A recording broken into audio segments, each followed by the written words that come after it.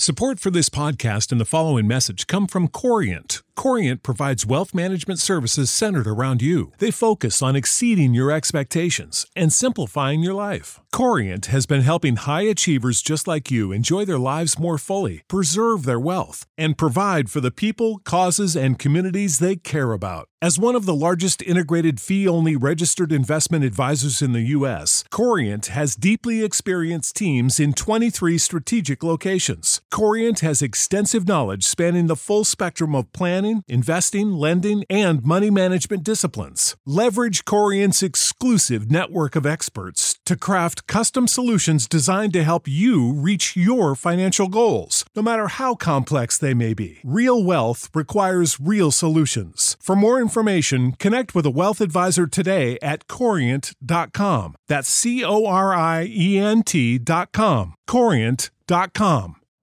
You know how to book flights and hotels. All you're missing is a tool to plan the travel experiences you'll have once you arrive. That's why you need Viator. Book guided tours, activities, excursions, and more in one place to make your trip truly unforgettable. Viator has over 300,000 travel experiences to choose from. Everything from simple tours to extreme adventures and all the niche, interesting stuff in between. So you can plan something that everyone you're traveling with will enjoy. Real traveler reviews give the inside scoop from people who've already been on the experiences you're considering. So you can plan with confidence. Free cancellation helps you plan for the unexpected. And 24/7 customer support means you can travel worry-free. Download the Viator app now and use code Viator10 for 10% off your first booking in the app. Find travel experiences for you. Do more with Viator. Well met, fellow adventurers. I'm in the Copper Hilt Lodge. Got some jobs from Taskmaster Merciful. Taskmaster Merciful, a thin, balding man whose left arm is missing just below the shoulder, sits alone at a table towards the rear of the hall, a large book open before him. His sharp green eyes fix you with a piercing gaze as you approach. So, how is the Copper Hilt Lodge's most accomplished adventurer faring?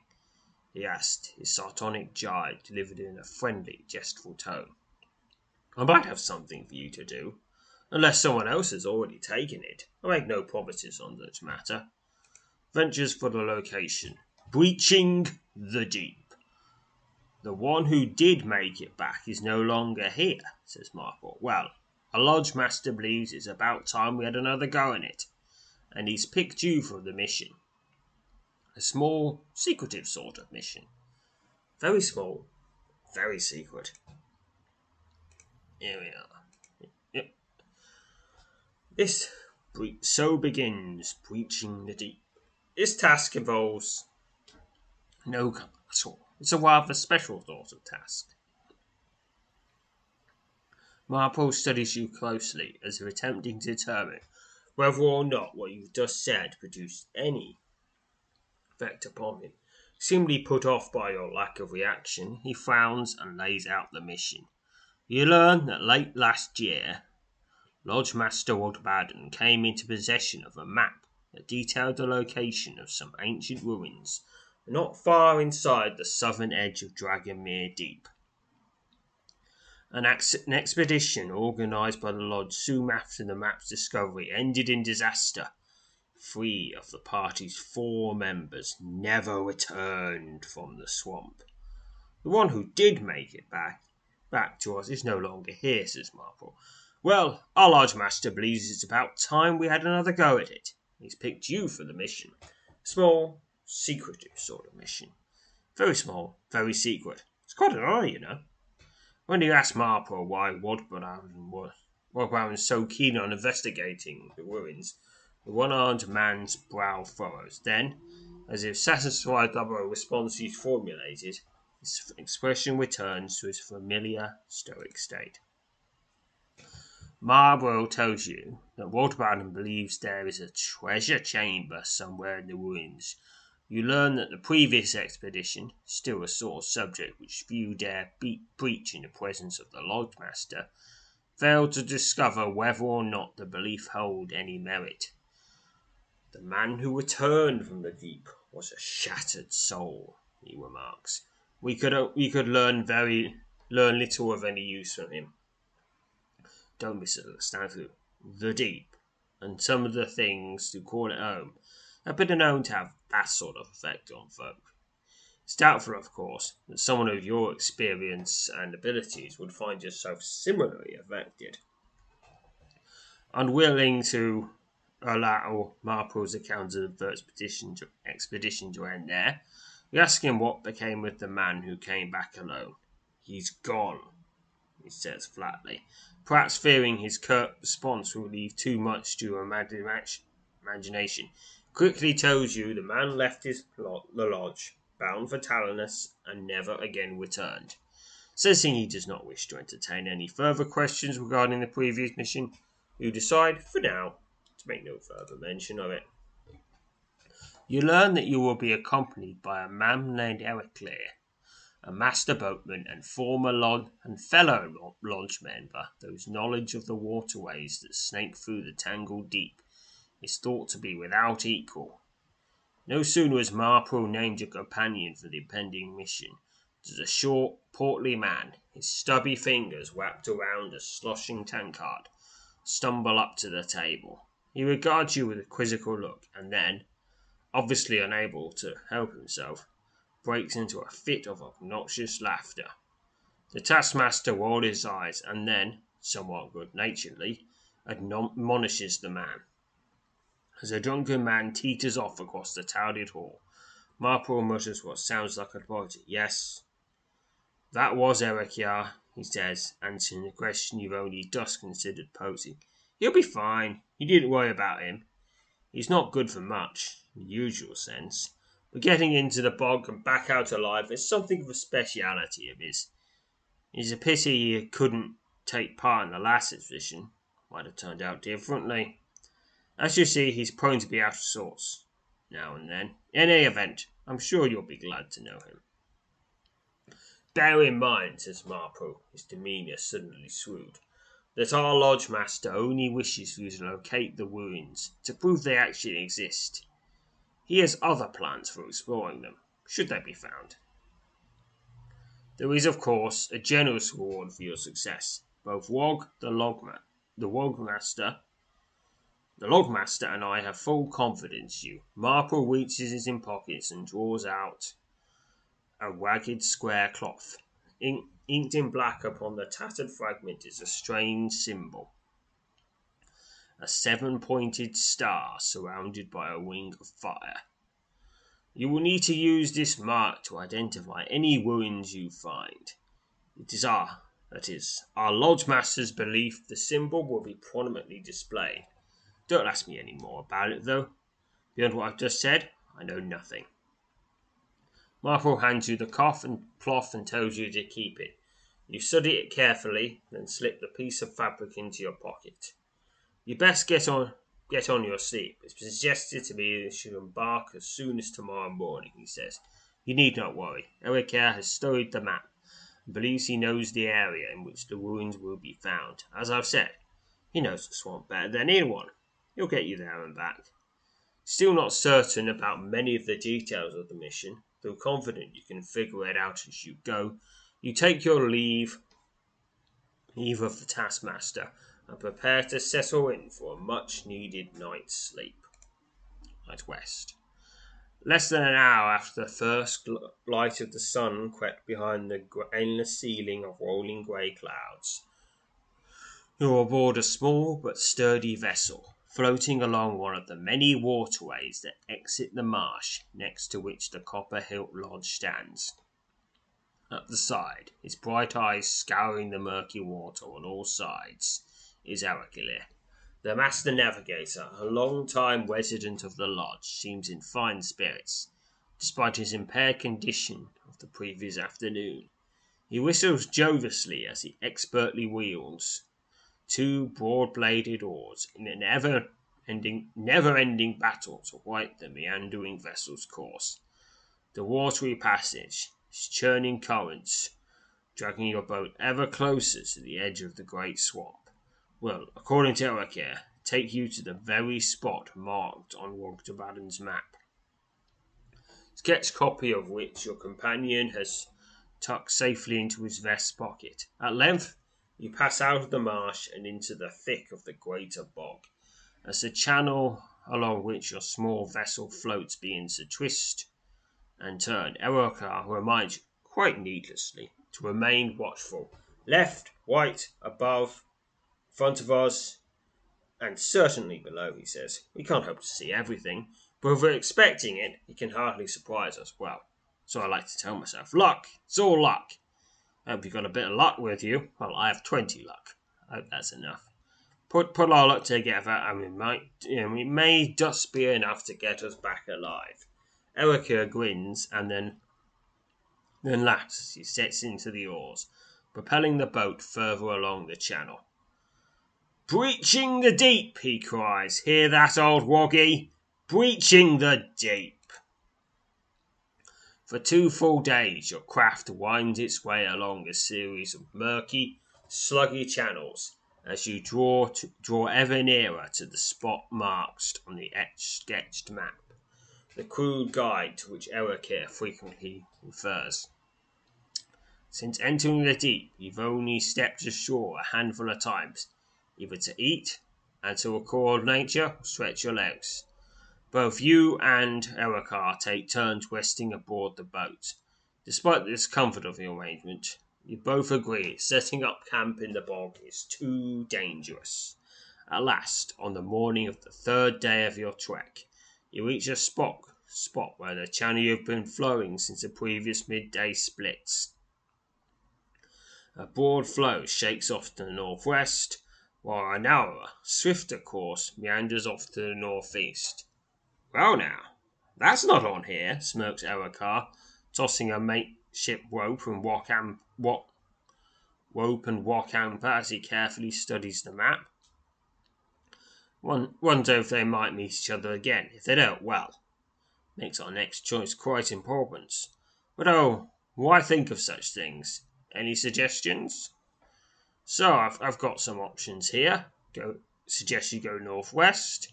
Suggest you go northeast. Leave it to Elhokar. Or I could use woodmanship to get some clues. I'll do that first. You successfully used your woodmanship skill. 32 experience to woodmanship. After carefully studying the sketched map and observing both channels, you determine that heading northwest through possibly a longer route will likely prove less perilous than a narrow passage to the northeast. When you relate this to Elhokar, the grizzled navigator shrugs. If I'm being honest, I don't really know what to say, he says. I'm more than willing to trust your judgment, though. We'll take whatever course you think is best. Okay, I'm going to be going northwest. Elhokar nods and refolds the crudely sketched map, placing it back inside his vest pocket. I would choose that one as well, I think, he says, waving his hand at the northwest channel before hauling up the anchor. Well, I don't know where it'll take her, but there's a way we can find out. Let's be off. For the better part of 3 hours, your small craft, ensnared by the sluggish currents drawing you deeper into the tangled interior of the great swamp, floats steadily along the broad channel. Only occasionally does Elhokar employ the oars to keep the vessel from drifting close to the steep banks that rise up on either side of your course. Slumped down on the back of the boat, about to nod off at Elhokar's insistence, you suddenly spot a towering stone sculpture rising out of the water at the edge of the channel. The imposing monument, most of which is hidden beneath the murky water, depicts a sharply angled human face. Those idols are all over in here, says Elhokar, whose sunken tone bears just a hint of deference as he refers to the sunken structure. This one, I'd say, is larger than most, though. I don't suppose you want to take a closer look at it, would you? So I can investigate the idol, or not. I'm going to investigate the idol. Yes, but I think if I move it, a giant boulder will probably crush me. So as long as I don't move it, I'll be safe from giant boulders. Elhokar maneuvers the boat up to the idol, and you begin to examine the massive sculpture. The exposed portion of the sunken monument, its angled surfaces covered with moss and the tendrils of some aquatic plant, depicts a human face. The broad eyes adorning the stone face are closed, and the mouth is drawn into a dreadful scowl. Your mastery of law allows you to identify the idol's ancient Ardvari origin through little else about the opposing sculpture is readily apparent. Elhokar, seemingly nervous in the presence of the idol, mutters something as he continues to scour the dense vegetation overhanging the channel banks. Suddenly, you spot something just beneath the surface of the murky water. Your eyes immediately fall upon a small, glintering object resting at the back of a hollow carved into the idol's neck. After making certain nothing is lurking in the dark water around the monument, you reach down into the cavity and remove a silver wing. It's a plain silver wing. View. There doesn't appear to be anything remarkable about this plain silver wing, other than the fact that it's made out of silver, of course. Elhokar appears intrigued with your find, and asks if he can have a look at the wing. After staring at it for almost a minute, he shrugs and hands the plain band back to you. How do you suppose that ended up here, he muses. You can't convince me that. Elhokar's sudden pause sets you on edge, but it's his startled shriek as his right hand stabs up into the air in the direction of the idol that sends your pulse racing. You immediately look to the top of the monument, where a strange and unsettling sight greets your eyes. Perched on the moss-covered ridge crowning the idol's massive head, its long black claws gripping the stone, is a short, hideous, grey-winged, goblin-like creature. The leathery-skinned humanoid, its jutting jaws, filled with long, protruding fangs, flexes its broad wings as it stares down at you, the cold, calculating gaze of a predator. Your companion curses and shouts a warning as the creature takes to flight, lifting itself off the top of the monument and climbing several dozen yards into the sky before nimbly flicking in mid-air and streaking down on you. Elhokar again curses as he stumbles over himself and lands back flat on his back at the bottom of the boat. Only moments before the creature is upon you, you hurl yourself to the floor of the boat in a desperate bid to avoid being torn open by the beast's deadly claws. Pick a number. Bonus of 40. 20 from seamanship. Yay, that's got a use. 20 from agility. I got to get 75 or more, or I'm going to get clawed in the back. Pick now. Failure. 57. You cry out in agony as the winged creature's long black claws tear into your flesh. 21 damage. With blood oozing from your fresh wounds, you watch as the creature soars up into the air, preparing to make another diving attack. Ignoring your injuries, you hurriedly position yourself to protect your fallen companion.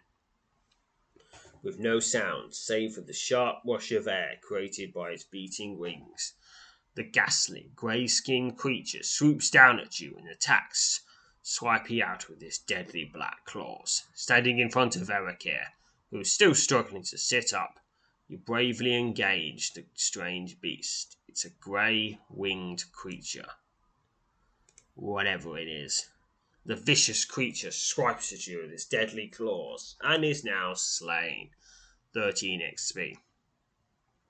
You stand over the bloodied remains of the creature, endeavouring to catch your breath while Elhokar, quite recovered from his fall, prods the gruesome corpse with the toe of his boot. A Bogwin, he mutters, repeatedly glancing at you as he examines the slain creature. Old Rocky is going to want to hear about this, or perhaps he won't, hard to say. I didn't think there were any of these blighters still around. What is Bogwin anyway? There's a link here. Bogwin, also known as both swamp goblins and mire claws, are grey-skinned goblins known to inhabit swamps, marshes, bogs, and the likes. These crafty, diminutive humanoids are less intelligent than many of the other species of goblin, but they lack in intellect. They more than make up for in cruelty and savagery. Bogwin will often be found living in fortified settlements deep within swamps. They will also take up residence in and around abandoned ruined structures. A small number of Bogwin are born with wings. These creatures, though more fierce and agile than their winged brethren, possess only animal intelligence. The wicked Bogwin often live on the outskirts of Bogwin settlements and usually thought of as merely as beasts by their kin. Bogwin are master hunters, foragers, fishers, and swimmers. It should be noted that Bogwin is both the singular and plural form of the name. When your companion has finished his examination of the Bogwin, the two of you heave the carcass overboard and watch as it slowly drifts away along the channel. Equin says nothing as he again takes up his oars, with his eyes and yours scouring the water ahead. The small craft continues to drift further into the camp. Into the swamp, that is. Why did I say camp? That's the wrong word. The third day of our excursion dawns with noticeable chill that lingers until long after the sun has risen. Erikar, who seems to sleep very little, has spent the better part of the early morning poring over the map he sketched from Wogbaron's original. Something appears to be bothering him. I don't quite understand it, he says, closing his eyes tightly and rubbing the bridge of his nose with his thumb and forefinger. He should have been closer by now. But closer to what? I don't even know. If what we're seeking is here.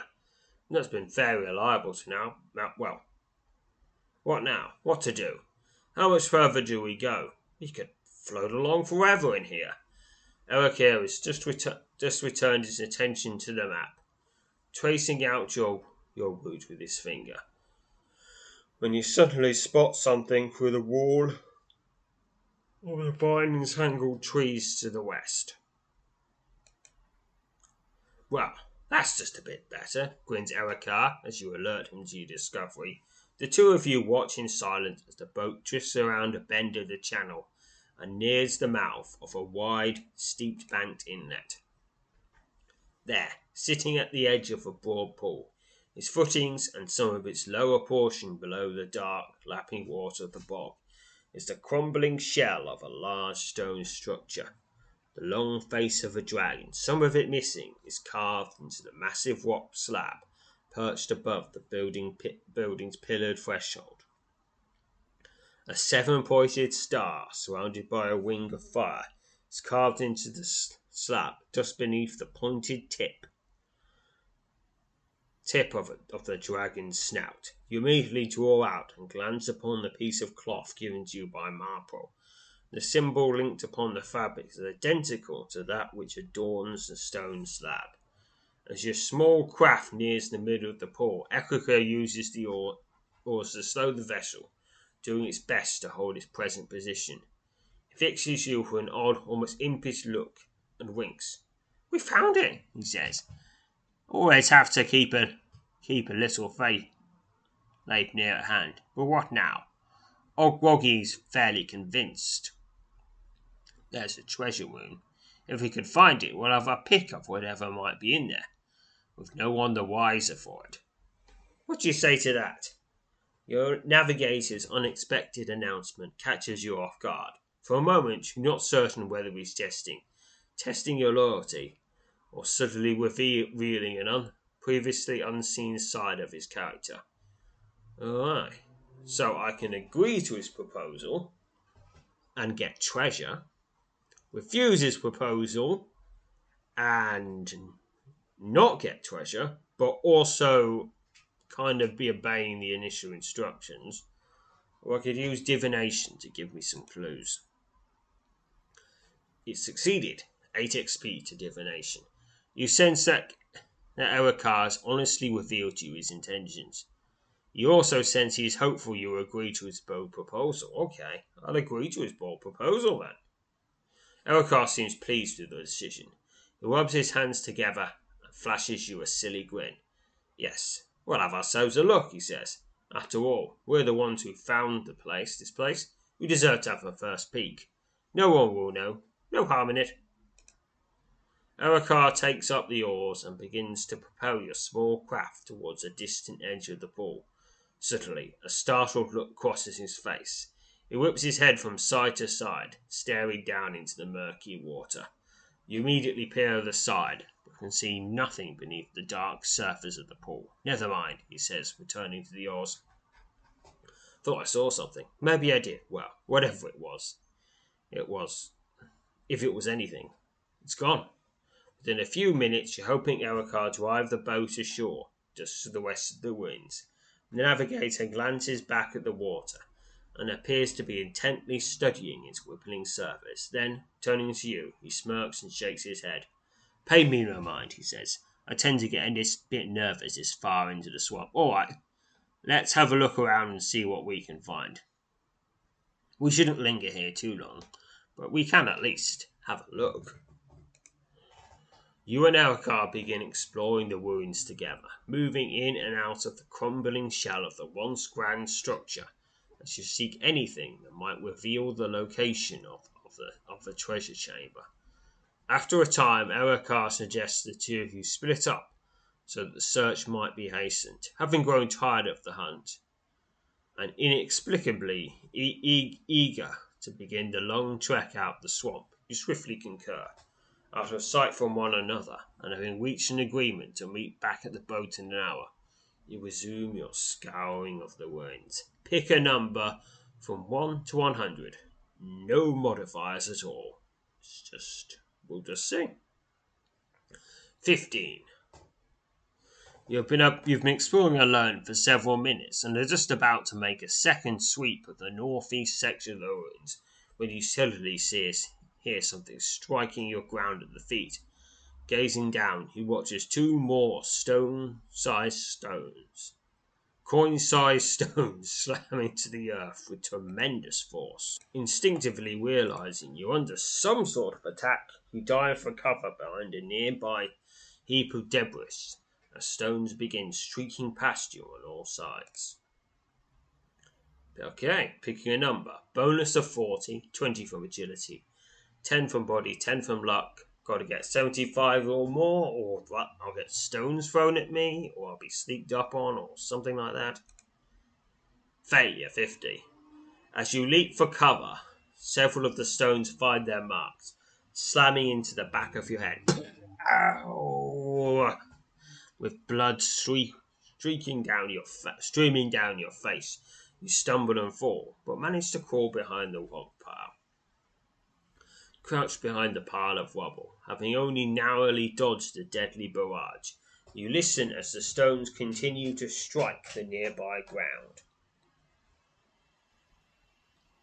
You're about to peer around the heap in an effort to try and view your unknown assailant, when the sinister sound of a soft footfall to your left spins your head in that direction. Creeping around the mound of stone, their hands clutching crude wooden weapons, are 6 small, grey-skinned humanoids. You immediately recognize the creatures to be Bogwyn, and these are the regular kind. They don't have wings, but they're actually, thinking creatures, so they can use weapons and tactics and stuff.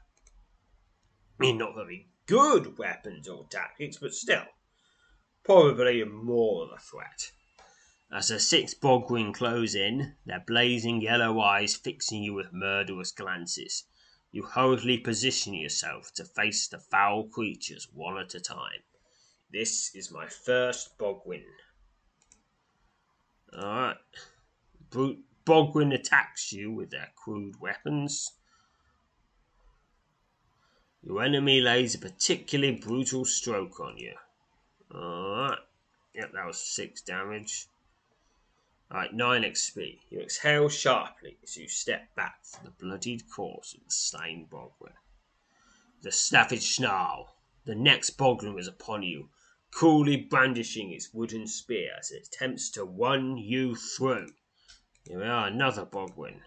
Oh, that was odd. There didn't seem to be any description at all of its attack. No glitch. 9 XP. Exhale sharply as you step back from the bloodied corpse of the slain Bogwin. With a savage snarl, the next Bogwin is upon you, coolly brandishing its wooden spear as it attempts to run you through. We are Bogwin number 3. Yeah, This is odd. You attack, I get my attack, but its attack is it's just blank. Yeah, I'm gonna have to. I think I'm gonna have to give a bug report about that. Just pause it while I do that. Okay, he knows now. Here we are. Bogwin number 4. Yep, same problem again. It's just not even describing the attack. Brutal stroke for 8 damage. Yep, and slain. Thing is, most people just quick combat everything, so by the time they get to this stage in the game at least. So I'm probably one of the first people to actually, read the battle text. Even though sometimes there's little bits of fun in it. What's this with the internet now? Alright, that's slain, 9 XP. Here's number 5. Yep, just brutal stroke for 13 damage and a gap. Bogwin number 6 and the final one. Yeah, once again, there's just no description of its attack. Of course, it can still do damage because that's not in any way tied to the description. And it's slain. They're also all 3 pluses. Most things are. Exhale sharply as you step back from the bloodied corpse of the slain Bogwin. Elkhorn suddenly arrives and immediately begins examining the Bogwin corpses strewn about at your feet. He then turns to you and places his hand on your shoulder. As they often say, he says, shaking his head. If you've seen one, there's bound to be more about. We should have known better, I'm afraid. Old Wookie's going to have a job clearing out these things. For several minutes, you and I can remain in space, listening to the sounds of the swamp and watching for any sign of movement in and around the ruins. When it becomes apparent there are no more Bogwin in the immediate vicinity, at least not any willing to openly engage you, you confer with a companion as you contemplate your next course of action. Elkhar asks if you are still interested in looking for the treasure chamber. After the encounter with the Bogwin, you sense he's not entirely eager to resume the search. No, I want to continue. I've started, so I'll finish. Elkhar consents, and the 2 of you immediately resume your exploration of the woods, this time remaining within sight of one another. For nearly an hour, you move through and around the crumbling remains of the ancient structure, but find nothing that would serve to indicate the location of any treasure chamber. All throughout the ruins, however, you spot carved symbols that match the inking on the piece of cloth given you by Markbrook, a 7-pointed star surrounded by a wing of fire. Alright, pick a number. Bonus is 60. 20 from lore, 20 from thievery, 10 from aura, and 10 from luck. I've got to get 100 or more to find the treasure chamber first. Pick now. 136 is a success. 16 XP to General, 64 XP to Law, 64 XP to Thievery. Of course, if I got less than 100, Erakan would have found it first, and I wouldn't have got those little XP bonuses. You're about to call off the search when you spot something that causes you to cry out in surprise. On the north wall of the ruined structure, behind a thick blanket of moss, you discover the telltale outline of a small, narrow door. You quickly alert Ekwa to your find, and together the two of you begin clearing away the concealing greenery. A few minutes of frantic toil, which leaves most of the moss hanging in shreds, reveals an ornate door set into the base of the wall.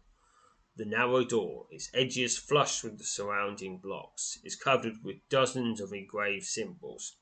Curiously, the seven-pointed star symbol is not amongst those carved upon the door. A large stone latch is attached to the white side of the door. There was a room here once, as Elhokar pointed to the toppled remains of several nearby walls. This must be it. Well, even if there is a chamber. Look, Wizentelly, before you can stop him, Erakan reaches out and grasps the latch. A thin arc of blue lightning leaps from the door and strikes him on the hand. He shrieks and collapses backwards onto the ground, his hand singed. Might have thought better of that, he gasps, returning to his feet. His face reds. Not a word about that to the lodge. They'll make enough sport of me as it is. Realizing that the door is magically protected, you begin to examine the carved symbols covering its surface. You believe that touching the symbols in the correct pattern will allow you to safely open the door. However, you also believe that the failure to discover the correct sequence may prove deadly. Elhokar, nursing his singed hands, looks on nervously as you study the door. So, I can attempt to find the correct pattern. Law, Arcania, Thievery, Aura, and Mind will all help. Or I can go, no, I don't want to get shocked. Now, I'm going for it because usually the best treasures have the best locks. And also, or big scary guardians. Attempt to discover the correct pattern. You carefully attempt to discover the correct pattern of symbols pattern of symbols and open the door. Check 1 of 3. Pick a number. Bonus 40. 20 from Law, 20 from Arcania. Got to get 60 or more, or I'll get shocked. 65. You believe you're closer to discovering the correct pattern of symbols. You carefully attempt to discover the correct pattern of symbols to open the door. 2 of 3. Getting closer. Bonus of 40. 20 from Mind, 20 from Aura.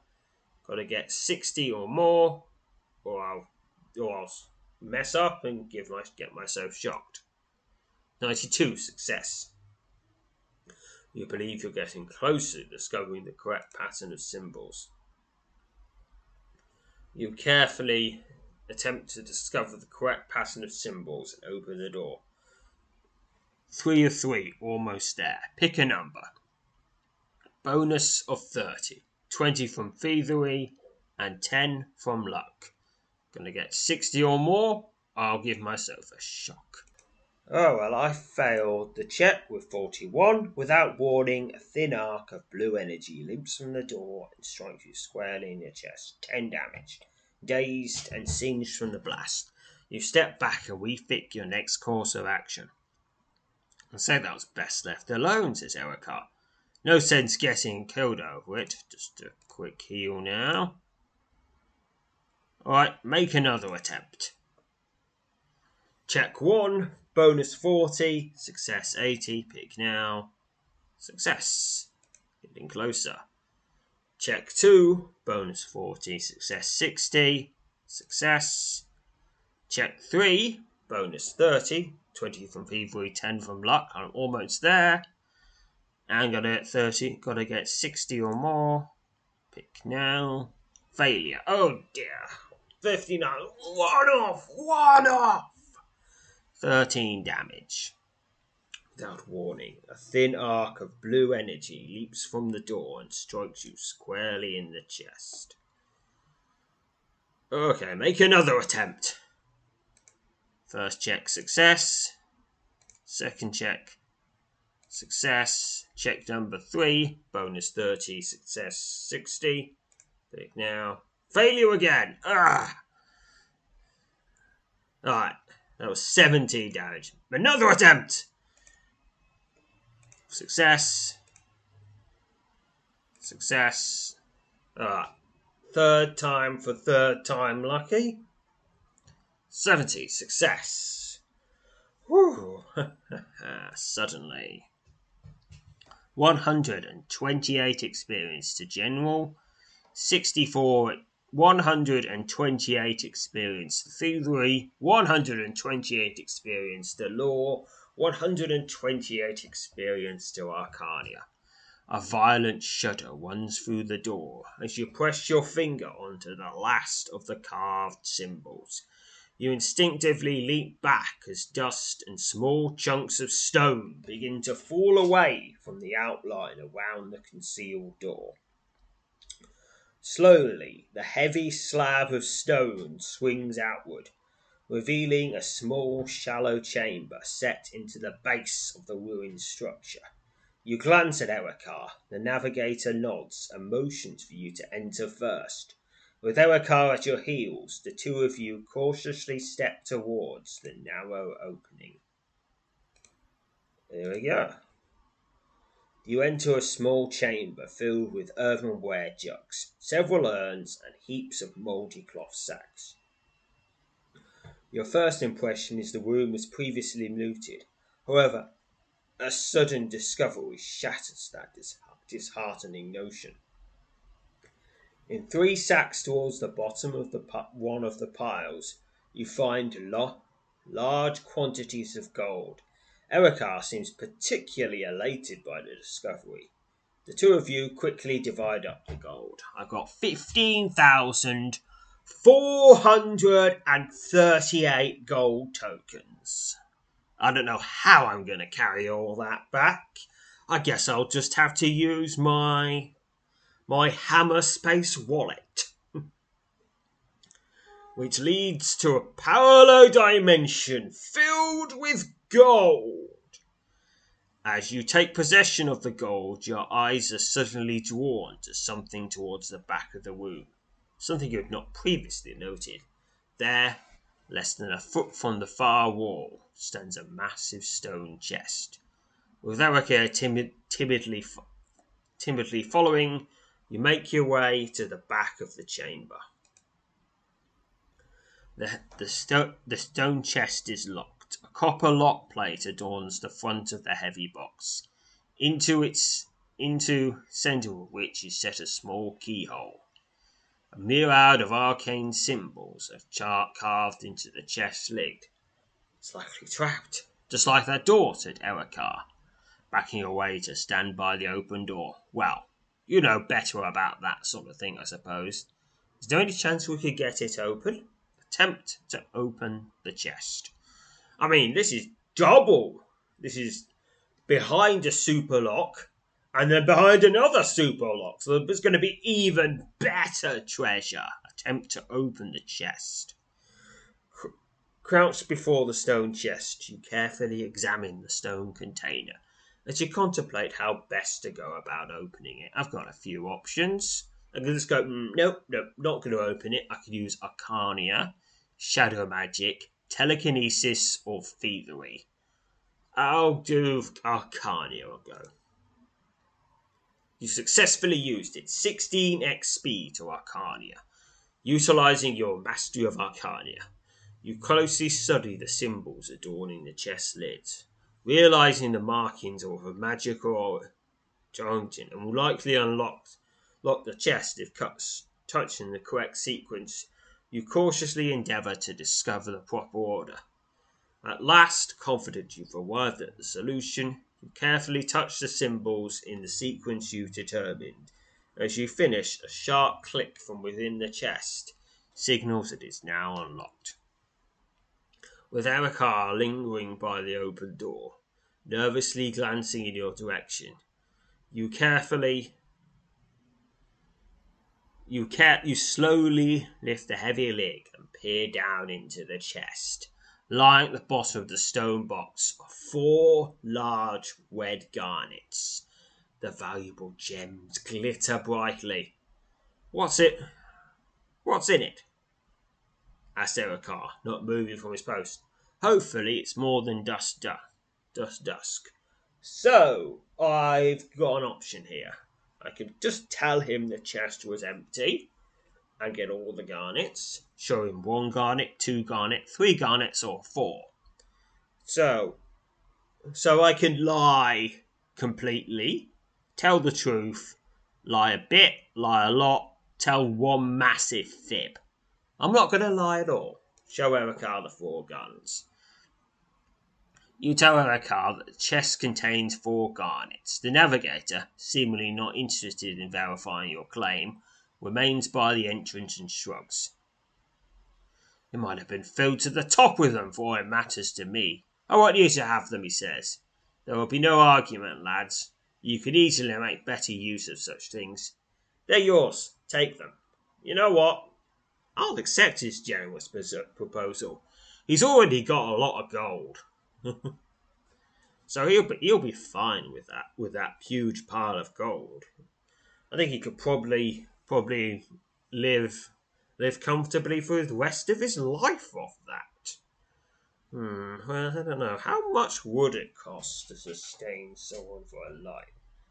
Well, let's see. A fancy meal is about 3 gold. So let's say, I don't know, 10 gold for a week. And, about 30 years maybe.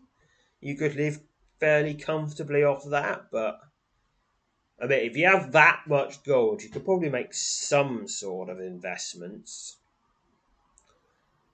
I don't know, just buy some houses and make money off the rent or something like that. I'm going to accept his generous proposal anyway. He's fine. And I think, and also, I like these garnets. I think I better do something with them. You accept Elhokar's generous offer and take possession of the 4 garnets. He smiles and tells you he's no particular use for gems. 4 large wedge garnet. This large, glittering, roughly round garnet is a deep shade of red. Seems odd, I must admit, he says. I never quite fancied gems. Always seems to be a bad element wound into any dealing with gems and jewellery. Gold is plain enough for me, and now I've got plenty of it. Probably more than this old man needs. After making a final search of the small room, you tell Elhokar that you think the 2 of you should be on your way. Elhokar willingly agrees with the notion, tells you that he has no desire to encounter any more of the Bogrin, and with all that you've discovered, he's eager to leave the swamp. You can only tempt fate so long in a place like this, he says, glancing about nervously. I think we've so far done more than our fair share of tempting. You're right, let's go. Remember, not a word of this to anyone. In fact, we never came ashore at all. The 2 of you return to the boat, and with Elhokar again at the oars, you set off across the cove, bound for the mouth of the inlet. As you near the mouth of the cove, a violent jolt shakes the boat. The sound of something scraping against the bottom of the vessel sends your pulse racing. Elhokar, his eyes wide, drops the oars and shoots his gaze into the water on either side of the small craft. I knew I saw something, he says. Don't see anything now. Can you see it? What is it? As Elhokar continues to peer down into the water, you remain silent and still, your eyes scouring the surface of the pool, and your every sense alert for the first sign of danger. so a sign of imminent danger. After nearly a minute with no further activity, however, you relax your guard and tell your companion to take up his oars and row the boat out of the inlet. Erikar has just opened his mouth to reply when the surface of the pool to your right suddenly explodes, showering you with the cool, silt-filled water of the bog. Wiping the muck from your eyes, you stare in horror at the head of a massive green-scaled serpent now rising up out of the murky depths, its horned head stabbing into the sky. A Trosk, which has a link. Trosk. These powerful serpents, though rare these days, still inhabit remote swamplands where they whitely reign at the very top of the food chain. Able to stay submerged for hours at a time, the Trosk will emerge from the water to bewilder and ensnare its unsuspecting prey. There are several varieties of these massive serpents. Although the majority of them have green scales, their heads are adorned with a pair of long white horns that the creature will use to attack. These massive reptiles may grow to be nearly 50 feet in length. There are few indeed who have encountered a fully grown Trosk and lived to tell about it. Well, I think that number's about to increase by 2. Eredar shouts something, and his desperate cry is drowned out by the fearsome serpent's ear-shattering roar. With its fang-filled jaw stretched wide, the Trosk rears back its head and then lunges towards your companion. Erikar shrieks in terror and throws up his hand in a futile bid to protect himself from the massive serpent's deadly strike. Alright, so I can remain where I are and presumably leave Erikar to die, or I could do the heroic thing and throw yourself between Erikar and the Trosk. Without a second thought, you place yourself between your fallen companion and the lunging serpent.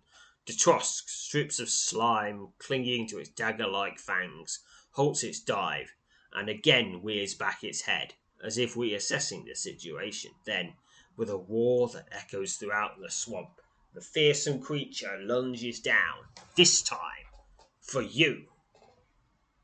So, I've got a few options. I could dodge, I could use elementalism or fortification.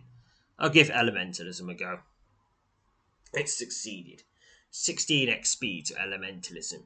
You hastily summon your power of elementalism and watch as the dark water at the base of the Trosk's exposed neck begins to wildly churn.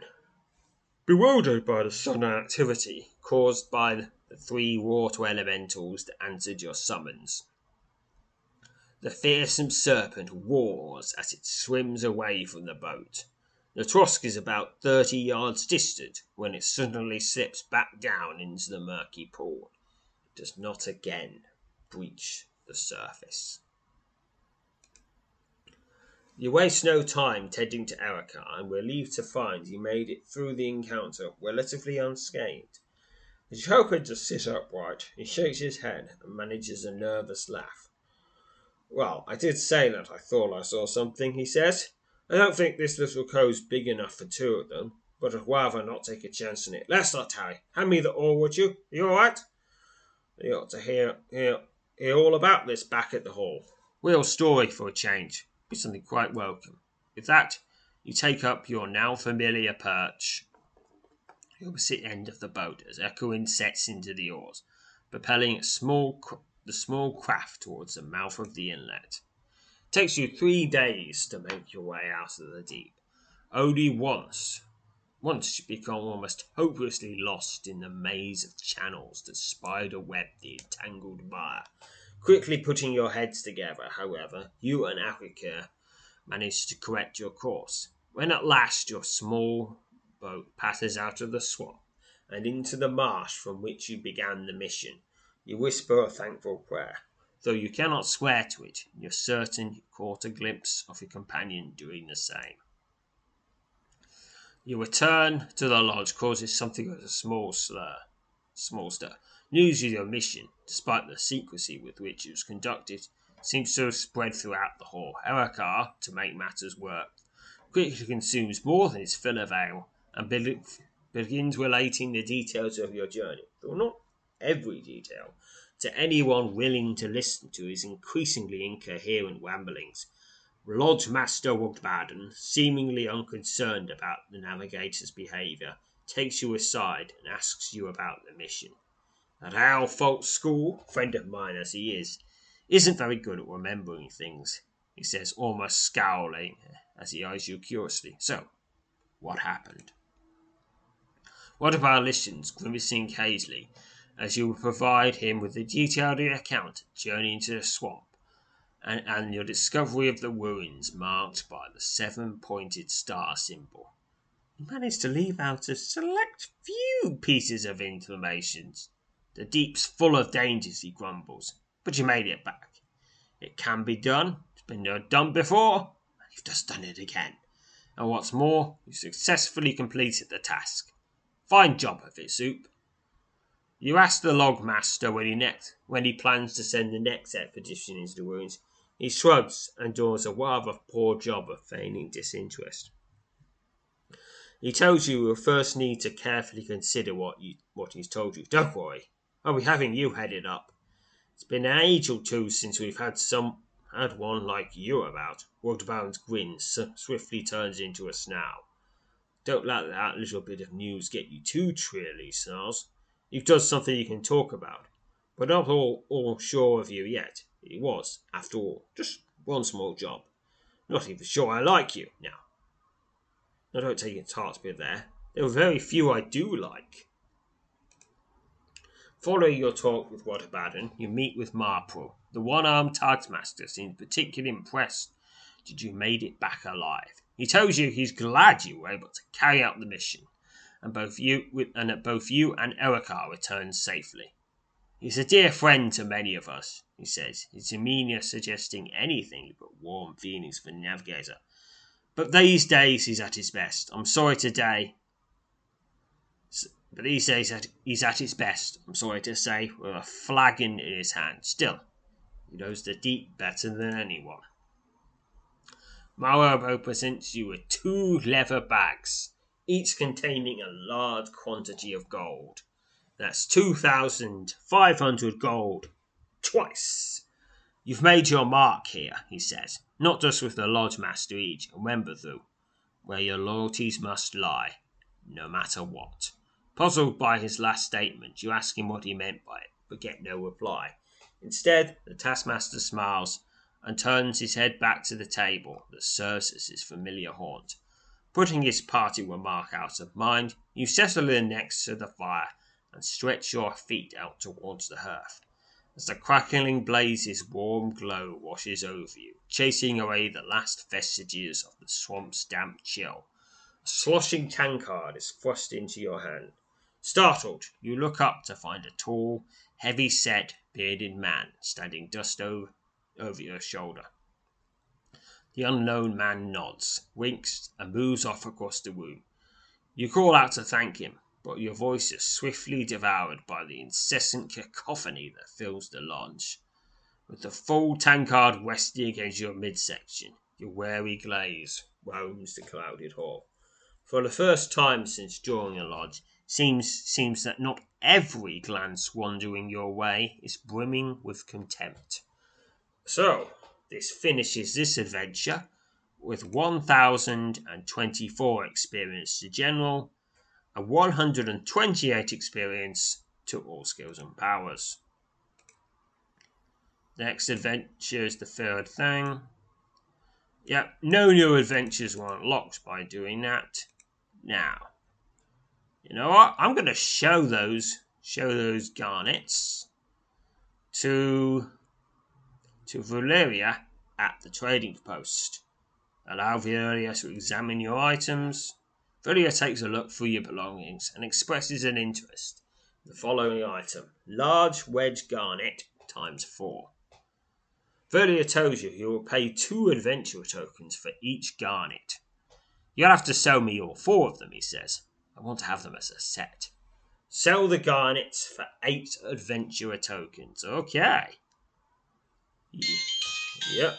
Alright, and they are sold. Alright, they're sold.